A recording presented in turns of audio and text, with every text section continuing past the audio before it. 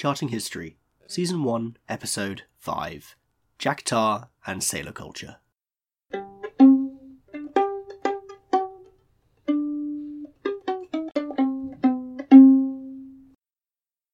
My name is Graham Moore, and I'm here today with Jean-Marc Hill, a PhD student at the University of Cambridge, and we're going to be talking about Jack Tar, sailor culture, and caricatures of sailors in the 18th century. Hello, Jean-Marc. Hi, it's nice to be here. Thank you. Welcome aboard. Yeah. I get to say that when we do a maritime episode. Yeah, it's good to be here, and I just to talk about sailor culture, something I've always been quite interested in. I just always found maritime culture interesting. What I'm looking at in Cambridge at the moment in my PhD is piracy, but today I'll be looking at caricatures and, talking about caricatures and more naval sailor culture. And I think with sailor culture, even from a young age, have you ever been to those nautical shops? You mean like a chandlery or? I think there's one between Cutty Sark and the National Maritime Museum. Yes. You know, you go in and it's like a nautical shop, normally called some sort of Nauticalia or Nauticalia. Oh yeah, and they have all the kind of brass instruments. Yes. And I always wanted a set of those barometers and things. You can get like a 3 set of barometers and different clocks. I wanted them for my wall since forever. Yeah. Little model ship. Even I think they always sell their kind of stereotypical sailor jackets in bright yellow. Yes. And I think when I was younger, I was fascinated by those shops, and I feel like it's somehow kind of interacted with my research interests, and it's driven me towards sailor culture and that kind of distinctive maritime feel. I'm sure you've experienced it if you've ever been to like a seaside town where all the pubs are suddenly named maritime names, or the shops, even if you ever stay at like a holiday home or a cottage or something that's got sails on the walls or pictures of yachts. And I think I just, when you said to come on this podcast, I just really want to talk about sailor culture and this phenomenon that's kind of timeless, of this relation with the sea and the way in which it's kind of embraced in visual culture and kind of material culture. And I guess today I really wanted to look at caricatures because they're just fascinating, really. Yeah, and I think the impression I'm getting from what you're describing here, so in the modern day, but also in the past, we'll get into that in a moment, is that these things are never true to life, right? It's almost always a sort of a terrestrial stereotype of what seafaring culture is, or what people think it should be.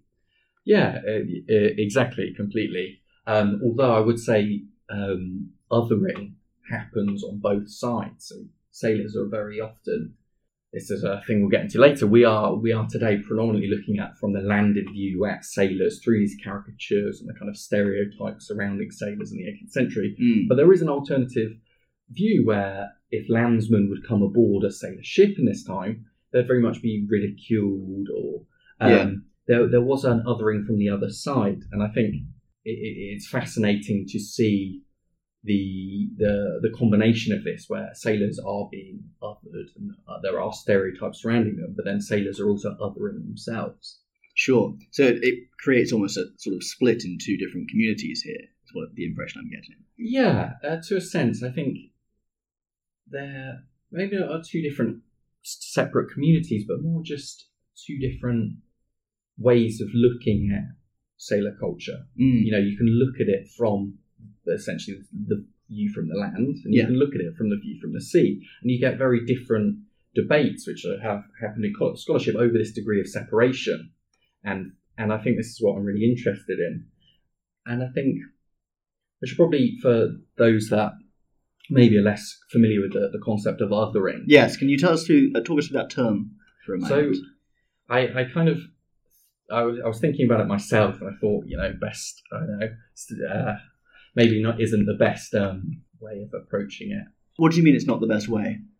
I think othering is really I looked up a dictionary definition just to kind of familiarise myself with the kind of official term. Something I always tell my students not to do. I always say don't cite the dictionary, and yet there's me sometimes on Wikipedia I just want to be sure. And essentially it came across as the act of treating someone as though they're not part of a group and are different in some way. Okay. And essentially it's that idea of othering plays into maybe some other actions that people are more familiar with, such as stereotyping, prejudices, discrimination, which has of course been very harmful and divisive in many contexts. and many countries have long histories of othering foreigners, immigrants. And the other figure is this figure that is different, shut away, separate, and often seen as inferior in some cases to a social group or the main social group. Sure. It's that very much that us versus them mentality. You create a them. Exactly. Which helps you conceptualize the us as well, though, doesn't it? Yeah, exactly. It's very often, I think it's most obvious in war times or conflict. Often this is a way of kind of getting unity is by othering the them in order to create a more kind of unified us. And, this has all been in history along many different lines, religion, gender, orientation, race, nationality, sexual orientation, age. But here in this example, it's essentially along lines of employment. Yeah, exactly. So it's quite interesting if going to the 18th century kind of sailor and sailors themselves, it's along a kind of professional grounds. It doesn't primarily revolve around nationality, race, or religion, but I would say there are classist connotations, which we will probably get onto later when we delve a bit more deeply into some of the caricatures we're gonna talk about today. Yes, and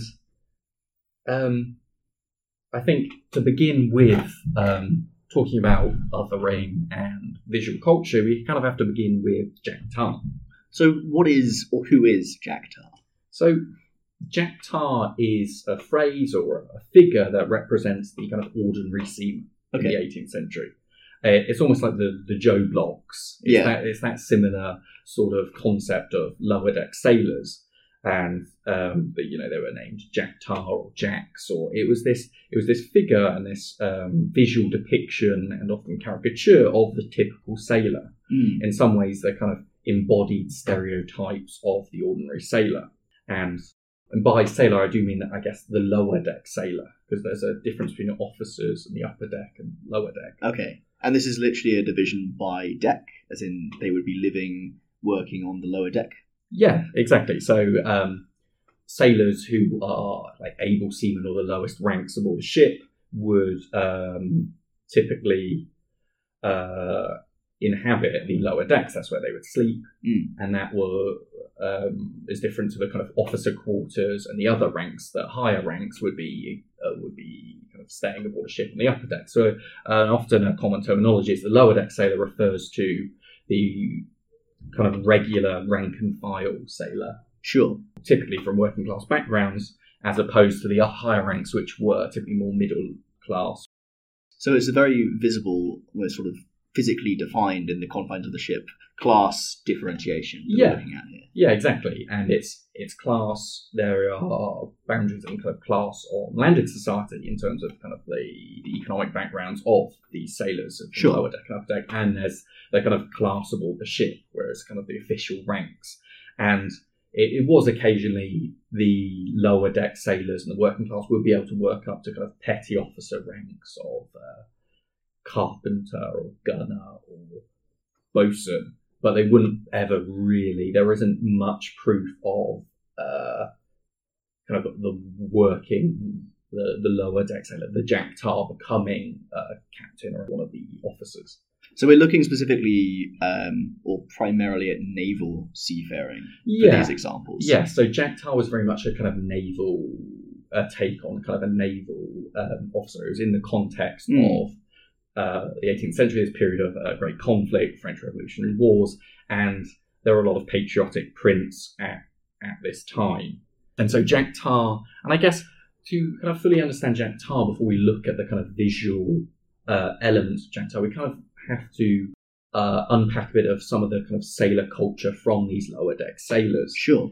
And I think, I don't know if you have preconceptions of sailors, or well, what does the ordinary sailor look like to you in this period? I feel like the ordinary sailor, the image that's conjured in my mind from the 18th century, quite colourful clothing, for some reason some kind of hat, not necessarily any shoes, and I think there's also connotations, and I think obviously I'm slightly led in by the fact that I I work within this field of history as well, so we're not getting sort of a completely neutral take here. But connotations of sailors ashore, I'm thinking drunkenness, revelry, and all this kind of thing. So were these actually the stereotypes that people in the 18th century, so landsmen, terrestrial people, landsmen being something else, in the 18th century had of sailors, of Jack Tar? What does Jack Tar look like? Yeah, so like you said, the kind of first thing is the appearance. You mentioned the kind of uniforms, the kind of sailing jackets would be blue, the hats often blue. They're a very distinctive look, and also one of the comments that's often made is about the walking style or the gait. And right. I'm sure the listeners will have heard of sea legs as a concept, and there was this idea that sailors, when back on land, would walk funny. They were so used to walking on a rolling deck, they would almost have kind of a wider stance and kind of a rolling gait. Sure. So kind of these kind of sea legs, but on land. And I do actually remember reading somewhere, I can't remember exactly where, but there was a young sailor that enlisted, and before he had even shipped out, he started to walk as if he was a kind of a seasoned sailor, almost to kind of invite himself to kind of join that culture that has developed. And I think this is a key thing before we really unpack the othering from the side of landed society of the sailor, is there was othering on both sides. Like we mentioned earlier, landsmen or landlubbers that would come aboard ships would, they would expect abuse, violence, and ridicule. There's examples of this. They to learn the ropes. I read right? about a landsman who would come on board wearing kind of a long coat with long tails, would have the tails cut off. So kind of suddenly the coat becomes more like a sea jacket. It becomes more suitable to the environment and also more in line with the prominent kind of culture aboard. And one of the big parts of the kind of distinctive culture of sailors is language. Right. Curses are obviously famous throughout history, but kind of a distinctive. I'm not sure if you've ever read a Patrick O'Brian book. I have, yes. Or so Master and Commander, the Aubrey and something Maturin series. I remember reading that for the first time and being absolutely lost as the various ropes, yards, masts. I think I saw someone on Twitter the other day talking about the Patrick O'Brian books and saying that they skipped over all that stuff. I remember reading it thinking, why would you skip it? Those are the best bits. But for me, that's because it means something, right? Yeah. Whereas... yeah, definitely. I do remember though when I first read them before I had started really kind of looking into maritime history, I was like, aft, stern, larboard, starboard. What is he talking about? Top gallants again? Yeah, I'm completely lost. But that's what it was like in the 18th century. We get this sea talk, this kind of professional jargon related to the profession. And in fact, we get examples from sailors at this period almost applying that in other scenarios. So Thomas Trotter was a naval surgeon who published a work, a nautical kind of medicinal work in 1797. And he wrote a passage actually analysing this kind of verbal art of the sailor. And he was basically emphasising how the sailor's conversation commonly turns upon his own profession. And they would often fill their conversation with hyperbole, similes and comparisons to this sailor culture. It was almost a sense of pride. You kind of pick this up essentially when reading accounts of sailors ashore, that they're almost priding themselves in being almost as confusing as possible to landed society and using the kind of terminology of their profession in other scenarios. And Matthew Barker, who was an old sailor who wrote some sketches of observations about Greenwich Hospital, which was a naval hospital. I've got an extract here that I found the other day that I just thought was fascinating. He was writing about Jack Junk, and he writes, Jack Junk was a man of war's man, every inch of him. He was brought to bed, no, I mean born in an arm chest, cradled in a frigate, rocked by the billows, and nursed by the captain of the forecastle. And I just find that self-correction. He starts with, brought to bed, but then he's suddenly like, oh no, I'm telling this story like a sailor, so I need to speak as if I've never encountered a bed, I need to forecastle, billows, nursed by a captain. Yeah. And that pride is you comes through when you analyse sailor culture from and the kind of social world of sailors directly. I think it's Nicholas Roger that has written something about the seamen always dwelling at the fringes of settled society, and this separateness comes across in sailor culture. You know, the impression you got was often Jack Tar didn't care at all for the rest of the world. Sure. They were very much in their own region and world. And I think before we dive into caricatures where this separateness and this otherness is being almost projected upon sailors, where I think we do have to recognise there are some examples where sailors were almost reinforcing their own separation themselves. Mm-hmm. They were revelling in their own culture. And there was othering on both sides, you know, landlubbers, etc., as opposed to seafarers. And there was almost a level of pride in the difference and separation. So let's talk about these caricatures then that we've mentioned a couple times. So we're going to put some of these are visual sources that we're using today. I'm going to be putting them a link in the show description below, and also we'll be putting it on Twitter as this episode goes live. But we're going to describe them for you as we go a little bit as well, using our powers of audio description, such as they are. What is a caricature, first off? So a caricature it's like a political cartoon. It's often a particular style of drawing or image, picture or art, where it often features are accentuated, actions are accentuated, or the kind of style of caricaturing is very much often overstated. So similar to a caricature, you might see a tourist getting done on the street, for example. Yeah, exactly. And similar to, you know, Private Eye, etc. Sort of publications that continue this kind of graphic cartoon history in the latest iteration. And in the period of the long 18th century, fortunate for maritime historians, this period of, you know, naval conflict and kind of the Royal Navy being a subject of intense public interest, admirals and captains like Nelson almost being household names, being raised to kind of status of kind of national heroes. And I think what's fortunate for us is that this kind of era of heightened engagement with the Navy and this age of Vernon, Rodney, Nelson, these admirals, coincides with James Gilray, Thomas Rowlandson, Isaac Cruikshank, all these great kind of leading figures in the history of British caricature. And caricatures in this period are being kind of routinely published alongside contemporary kind of political and military affairs and news. You know, this is the age of Enlightenment. Caricature is flourishing in this kind of modern Enlightenment city, and these coffee shops and these kind of growing number of newspapers, scandal magazines, the kind of start of print shops, etc. And you have the likes of James Gilray, who is kind of very exclusively selling his caricatures in kind of fashionable St. James's Park, very expensive to a certain type of person. Then you get the likes of Thomas Tegg, who produces kind of cheaper, cruder versions of popular works by Gilray and others. And these prints are kind of sold on the other end of town, and so you get this great diversity in terms of the variety of prints. And what we begin to see is that because of the heightened engagement with the Navy, all these victories, this conflict, these kind of naval battles, we begin to see kind of sailors and officers featuring caricatures, and that's kind of what leads us to Jack Tar. And Jack Tar, being this ordinary sailor, is very much, he becomes the subject of many caricatures. And there are different avenues to the way sailors are being presented. I think we should maybe address those.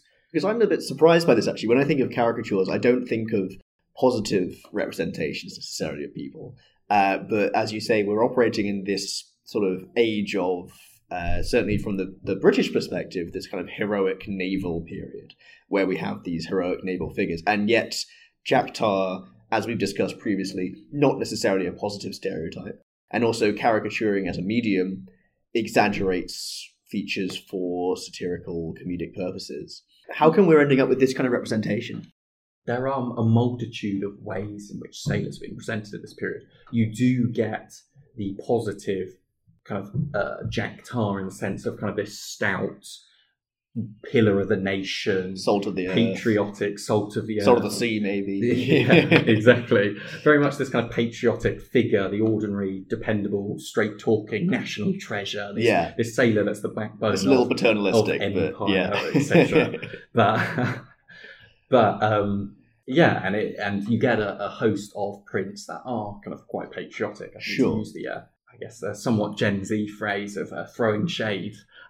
You get a lot of shade thrown at the French or the enemies of Britain at this point, and you get a lot of celebration of these victories. But you also get this other kind of image of Jack Tar and sailors, and this kind of unpolished, that he may on one hand be reliable and fiercely loyal, but you also get a more kind of vulgar stereotype emerging, which is perhaps kind of the caricatures that are more kind of common today are more potentially more negative, less patriotic. It's very much, I think today satire is very much almost anti-authoritarian at points. Sure. And so you do get these kind of more crude presentations and vulgar stereotypes of Jack Tar and sailors, and they're often from Thomas Tegg, who, like we spoke of earlier, is this kind of publisher that's publishing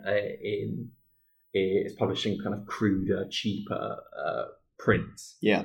And so this kind of leads us on to the first caricature we're going to discuss today. So our first caricature then is Thomas Rowlandson, Sailors on Horseback. And again, this image will be up in the show notes and also on Twitter if you want to look at it. So can you just describe this image briefly for those at home listening? Yeah, so for this image here it features 4 sailors, and they're all quite identifiable. They're all in the blue jackets with a kind of sailor attire, hats, stripy. One of them's with a kind of stripy trousers. They're very much recognisable for this period as sailors. And 3 of them are riding horses, although, as you can tell, not too convincingly. No. And they don't look comfortable. And one of them is on the floor, his horse having already deserted him. And so over the top, there are a few, there's the kind of speech. And one of them saying, "Damn me, how she heaves. Why is this worse than a jolly boat in the Bay of Biscay? And what a damn noise she makes in her poop. Signals for sailing, I suppose." And so again, we see what we were speaking of earlier about this kind of nautical English. We're seeing the horse being referred to almost as like a ship, and it continues on with the second. The second sailor is saying, "Here I come, my hearties, right and light, smart sailing, but never mind that. I can't be cast away, for my commander, heavens bless him, has lashed me to the deck with some tough old cables."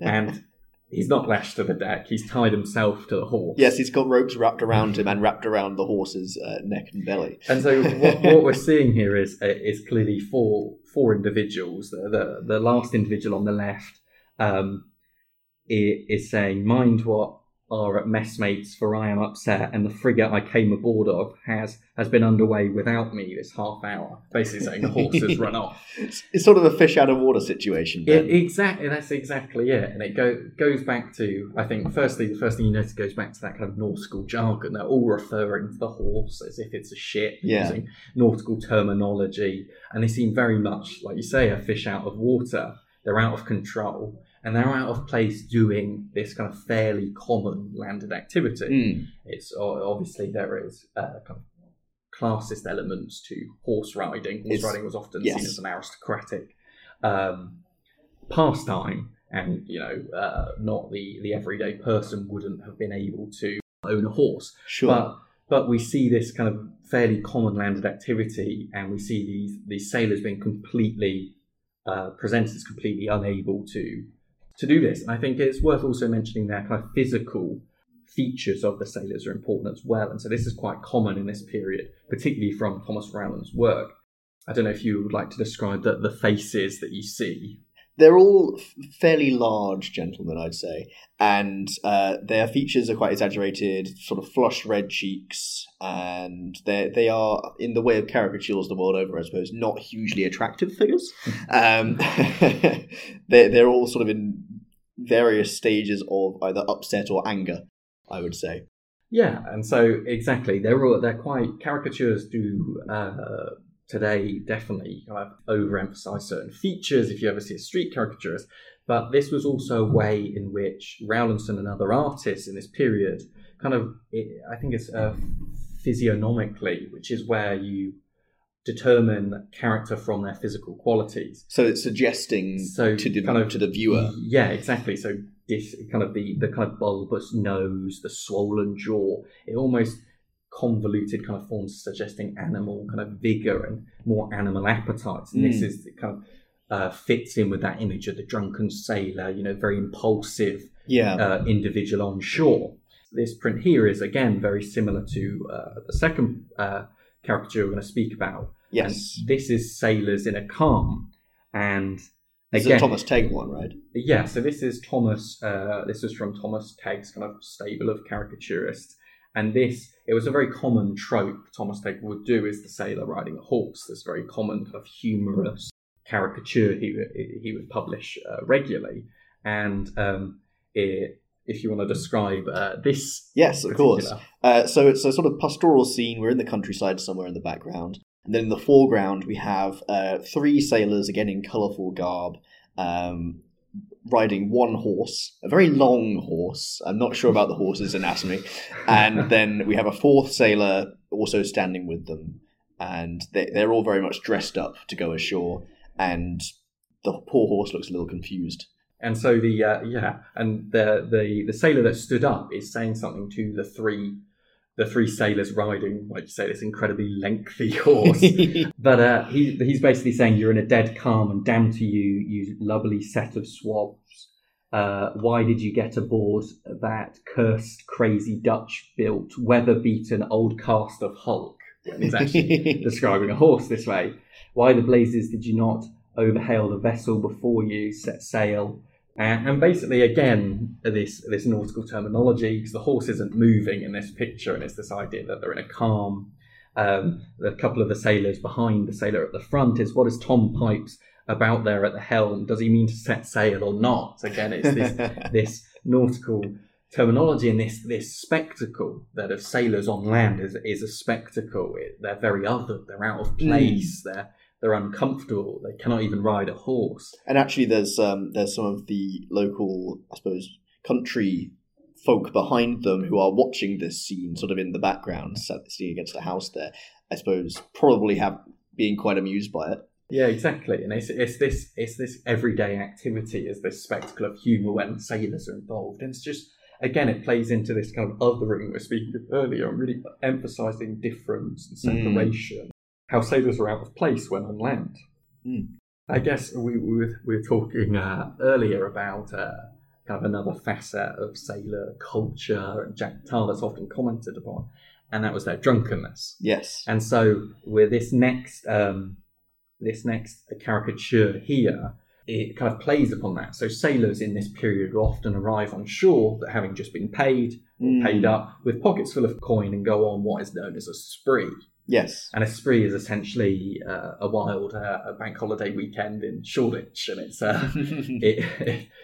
it's spending all your money as quickly as possible in, well, not taverns today, but taverns and drinking houses and houses of otherwise ill repute. Yeah, exactly. And, well, maybe less common today, brothels and prostitutes are often heavily featuring in these sprees, and also the kind of depictions of these sprees. And again, this one here, this caricature is called Jack in a White Squall Amongst Breakers on the Lee Shore of St. Catherine's. And this was, again, a Thomas Tegg production. And essentially what's happening in this picture is there's a sailor stood in what looks like a tavern of some sort, or a drinking house, and he's basically standing kind of legs astride, hands kind of plunged in the pockets of his jacket. His broken pipe that was he was smoking lies at his feet, still smoking, and he's basically squinting, and he's looking, one eye is looking at the scene on his left, which is chaos, essentially. There's a lady, which is supposed to be a prostitute, is about to smash a violin, or I guess a fiddle, over the sailor's head, and she seems to have stolen the fiddle off a man on the floor with a wooden leg and a patched eye, with an eye patch, and so that's kind of the scene on the left. And on the right, we have two other women who again seem very angry, and one's holding out a very long bill on which items such as sundries, lodgings, grog, fiddler are all kind of repeated, and the signs kind of for guineas are marked on the wall behind the other lady pointing towards this. There's kind of chalked up score of how much he owes. And the sailor in the midst of all this carnage is saying, "I am hard up, not a quid left, or shot in the locker to pay the fiddler. My eyes, what a squall, how it whistles through the ratlines. I must brail up and scud under bare poles." And essentially, again, applying nautical terminology to a very a terrestrial situation, terrestrial scenario. It sounds like it's going to cut and run. Yeah, exactly. And it's worth noting that St. Catherine's, which this is taking place, was a very kind of disreputable area. It was actually an area of London that had its own watchman and basically featured many kind of sailor ale houses. And basically, it's titled "A White Squall," which is, for those of you that don't know, is like a gust or like a storm, like a localized storm. But in this case, it's rapid onset, wind and rain. Yeah, or in this case, rapid onset of the bill. The bill, and all that comes with it. In this case, and again, this is quite an interesting scenario, because it's arguably, you could say that it's often the last experience that landed society would have with a sailor. So often, typically, sailors would get paid from a previous voyage. Once they'd run out of all their money and drunk themselves dry of all sort of money and finance, they would then embark on another voyage and go on another ship to refreshen the coffers, I guess. And so it's quite interesting that you just see this again, this carnage and this kind of negative view, this drunkard, this essential kind of cheating the bill, not paying. Again, this kind of negative connotation of Jack Tar.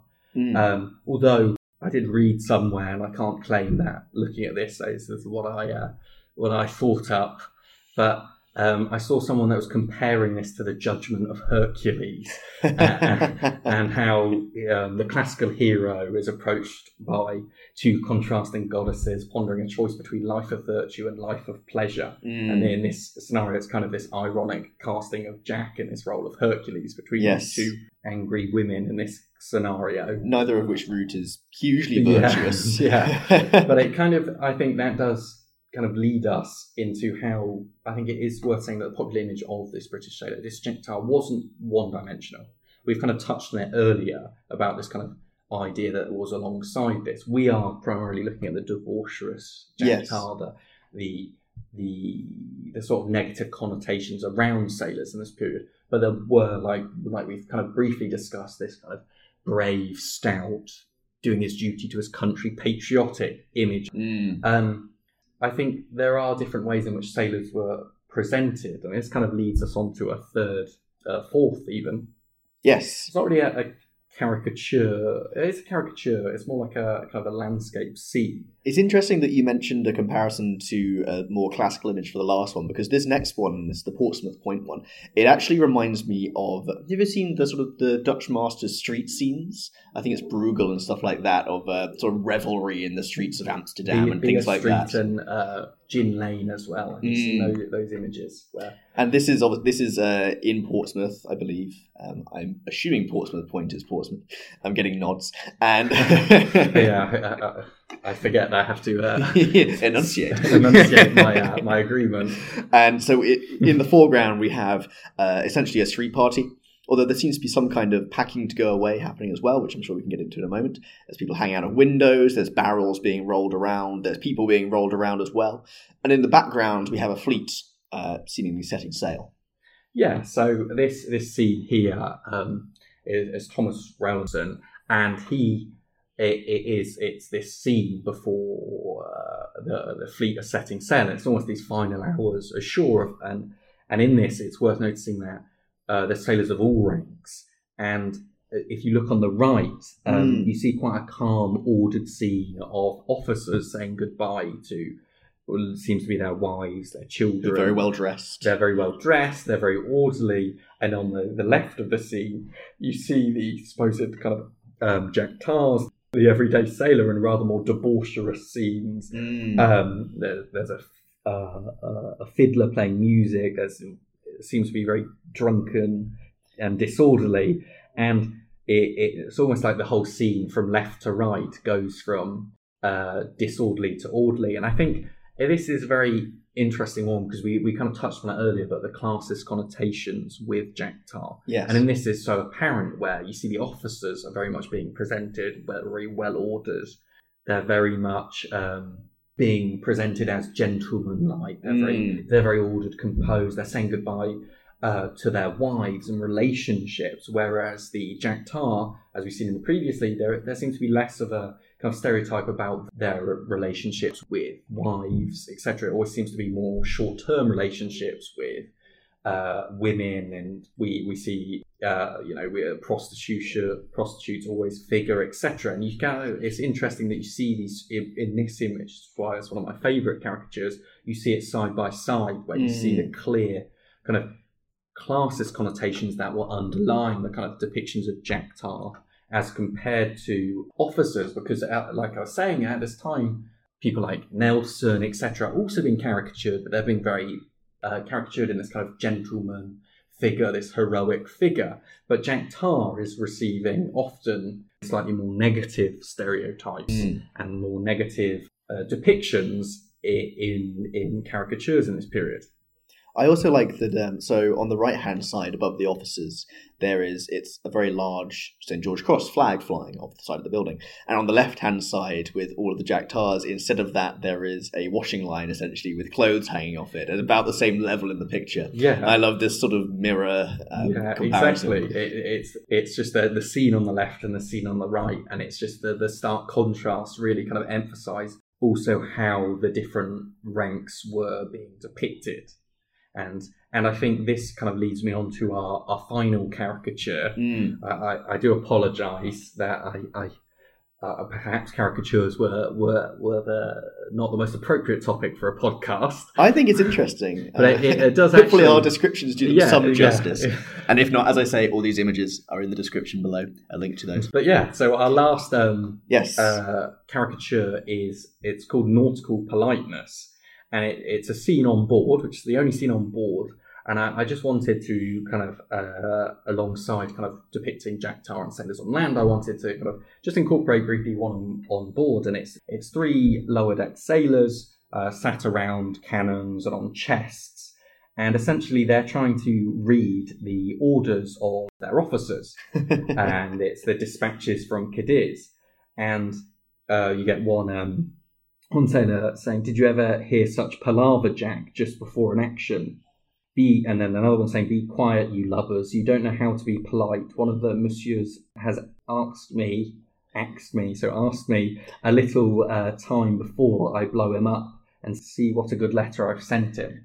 And it's just this contrast of the kind of nautical, the lower deck sailor not understanding the kind of the chivalry, the kind of, what's the word? The kind of gentleman procedures, the etiquette. Etiquette's the word. And the sort of diplomacy. The diplomacy. You can actually read one of the letters, and the fellow on the right who is saying that that you guys don't know how to be polite. His letter reads that he has the honour of seeing the Frenchman this morning, and he says, "If you don't surrender by 6 p.m, I'll be damned if I don't blow you up."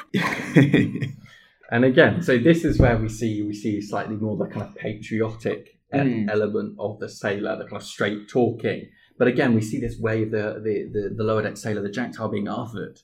We've kind of spoken about how they're being othered from landed society. We're looking at this separation, this inability to ride a horse, this inability to kind of seemingly act according to social norms on land. And here we're seeing the kind of difference from the officers, the difference from the French. But also they seem very composed. The way they're sitting, they're sort of quite, as you say, they are relaxed in stature. They're also, they've sort of got their legs crossed over, stuff like this. They seem very comfortable, composed, and much more at home.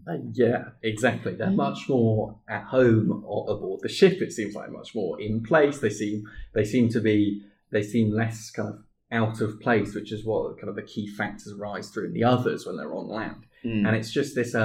It's what we've spoken about briefly. This is a kind of a part of the other image about Jack Tar, this kind of stout, brave, in face of the country's enemies, the kind of pillar of the nation.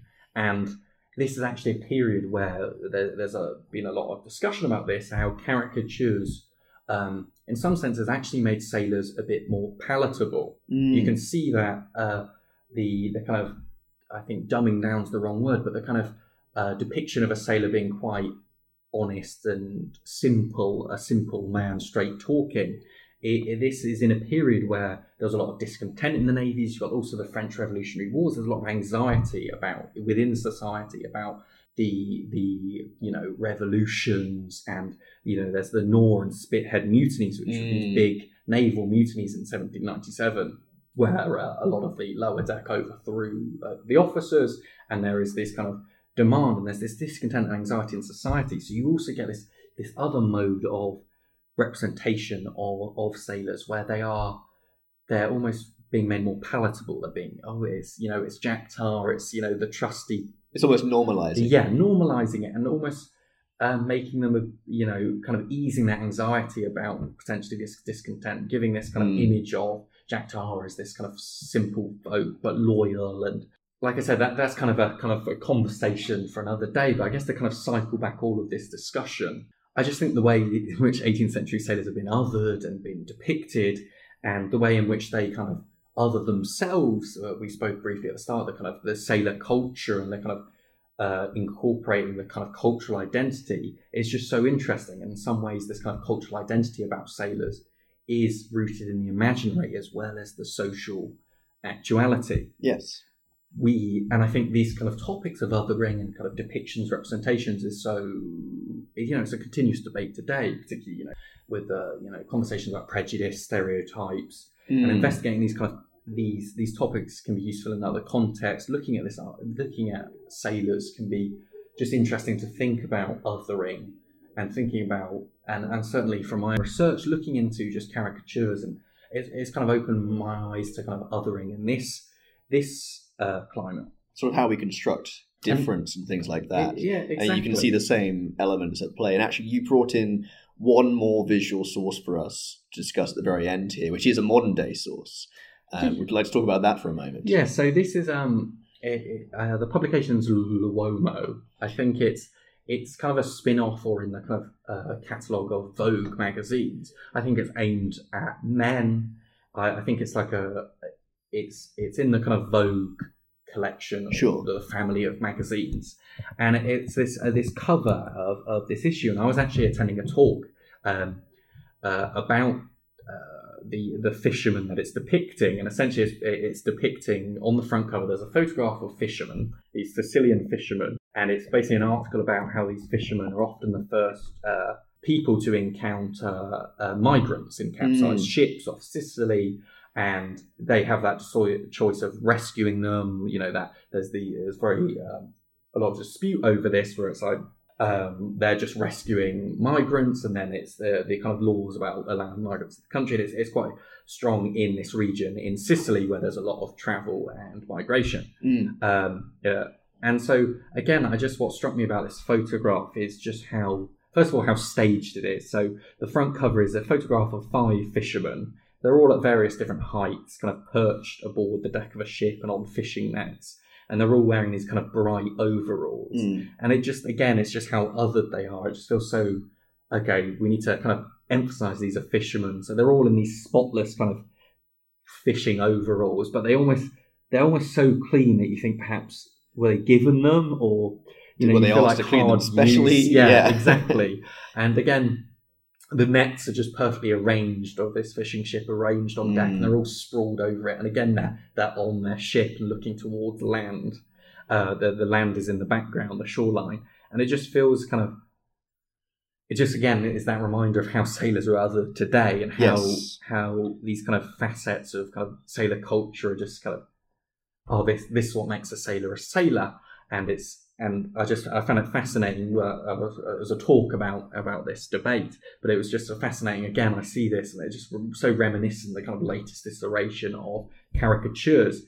And I guess my last thing, on the matter is that, with othering and stereotyping, and I think this is particularly prominent. I've written about this in a journal article about the 18th century. Is don't almost. I guess it's like fall for it, don't overemphasize the similarities, because all of these caricatures and all these pictures, they focus so much on that difference to landed society. They focus on the difference to a regular landed person, or they focus on the difference to officers, and it almost, because of that, it's that us versus them, it's that debate, and you kind of get this stereotype and this, all sailors are like this, all, this common maritime culture. And there's a danger on that if you focus too much on this kind of difference to landed society, you kind of neglect the individuality of sailors themselves, the differences in their own experiences.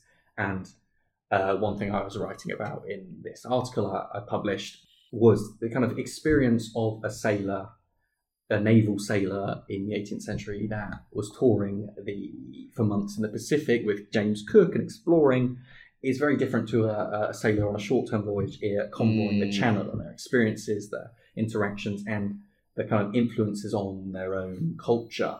And I think this concept of othering is just such a fascinating topic.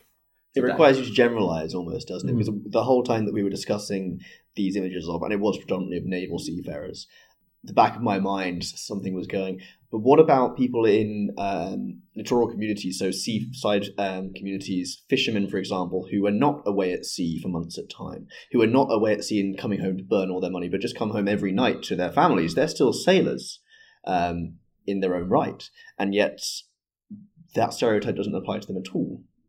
Exactly, and I think that's the key point. Is you get this stereotype, you get this long voyaging, this Jack Tar, and I think you can become too caught up with it. You can become too caught up in this model of the sailor, and that's why I find the characters so interesting. And also when you compare it, when you do your other work, you kind of delve a bit further, and you just think, there is so much variation within sailors. There is so much, and this is what the danger of kind of, the othering is, and this stereotyping. And this is why, as a historian, you have to skirt around, you have to uncover the kind of true story. But I also, as someone that enjoys cultural historian, I think representations are really important. I think kind of more cerebral, the imaginary is as significant as the actuality, the real. Yeah.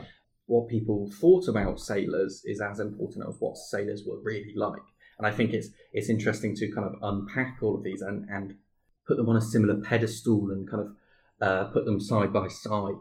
That's something I'm quite struck by the Luomo cover, which maybe it's easier for me to approach this with this example because it's modern, so I can think about the way it sort of approaches culture that I'm more familiar with. But the idea of the fact that it's essentially a men's Vogue cover. So really, does it tell us perhaps more about the target audience of the magazine than it does about the people being photographed themselves, the fishermen being photographed? I mean, I'd say there's sort of an inherent masculinity to the way that they've been posed, for example, which might have something to do with the magazine itself.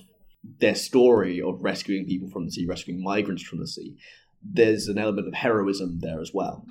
Yeah, 100%. This is, if you look at the bottom, this is the work issue as well. It's very much the hard-working man, the heroic man. These kind of traditional forms of masculinity are being presented in this Luomo. And again, it's just, it's that idea that I think, it's how staged are these fishermen, how it just comes across so staged, just the way they're all stood, the way they're all being presented, and just how they're kind of conforming to this kind of traditional masculine image, but they're also, it's that degree of, okay, this is what a fisherman should be like, this is what they should look like, this is what... In your idea, the fisherman is out here sitting on his net wearing his overalls. Exactly, and he's out at sea, he's not on land, he's amongst his shipmates. You don't see him down Tesco's. Exactly. So, I think the sort of depictions of sailors are so thought-provoking, and there are so many. We've primarily focused on this kind of separation element, but like you say, unpacking caricatures and the kind of sailor through the masculinity, through various different lenses. You can really, again, look at these kind of depictions and look at the way kind of Jack Tar is being presented, and from so many different angles. Thank you. I think there's a lot to chew on there, there's a lot to think about, and we'll wrap up there for today. Thank you so much for coming on, Jean-Marc. My pleasure. It has been my pleasure, in fact. I feel like I've learned a lot about the depiction of sailors through the 18th century, and never to take these things at face value, I think, is my main takeaway, always to imagine why they're being presented in such a way. And I think that's something that you've managed to communicate very well. And again, I'll just say it again for those at home, these images will be linked within the description. If our voices describing them are not enough for you, then you can find them, view them, and come to your own conclusions as well about what you think they're trying to say. Thank you very much. Yeah, thank you. Thank you for having me on. Thank you for listening to this episode of the Charting History Podcast. This has been the story of Jack Tar and British sailor culture, featuring Jean-Marc Hill and myself, Graham Moore. If you want to talk about this episode and keep in touch with us here at the Charting History Podcast, you can follow us on Twitter at ChartingHistPod. That's at ChartingHistPod. That's all for this season, actually, of the Charting History Podcast, but we'll be hard at work behind the scenes gathering a new series of guests and a new set of stories for Season 2. I'd like to personally thank you for listening to Season 1 of Charting History. This has been a personal project for me, and I've learned a lot whilst making these last 5 episodes. I hope that you have too from listening to them. I'm planning to take that experience forwards and think about what went well this season and what didn't quite work so well, while shaping the next batch of episodes. If you have any feedback on this first season, do contact the podcast via the social media above, that's at ChartingHistPod on Twitter.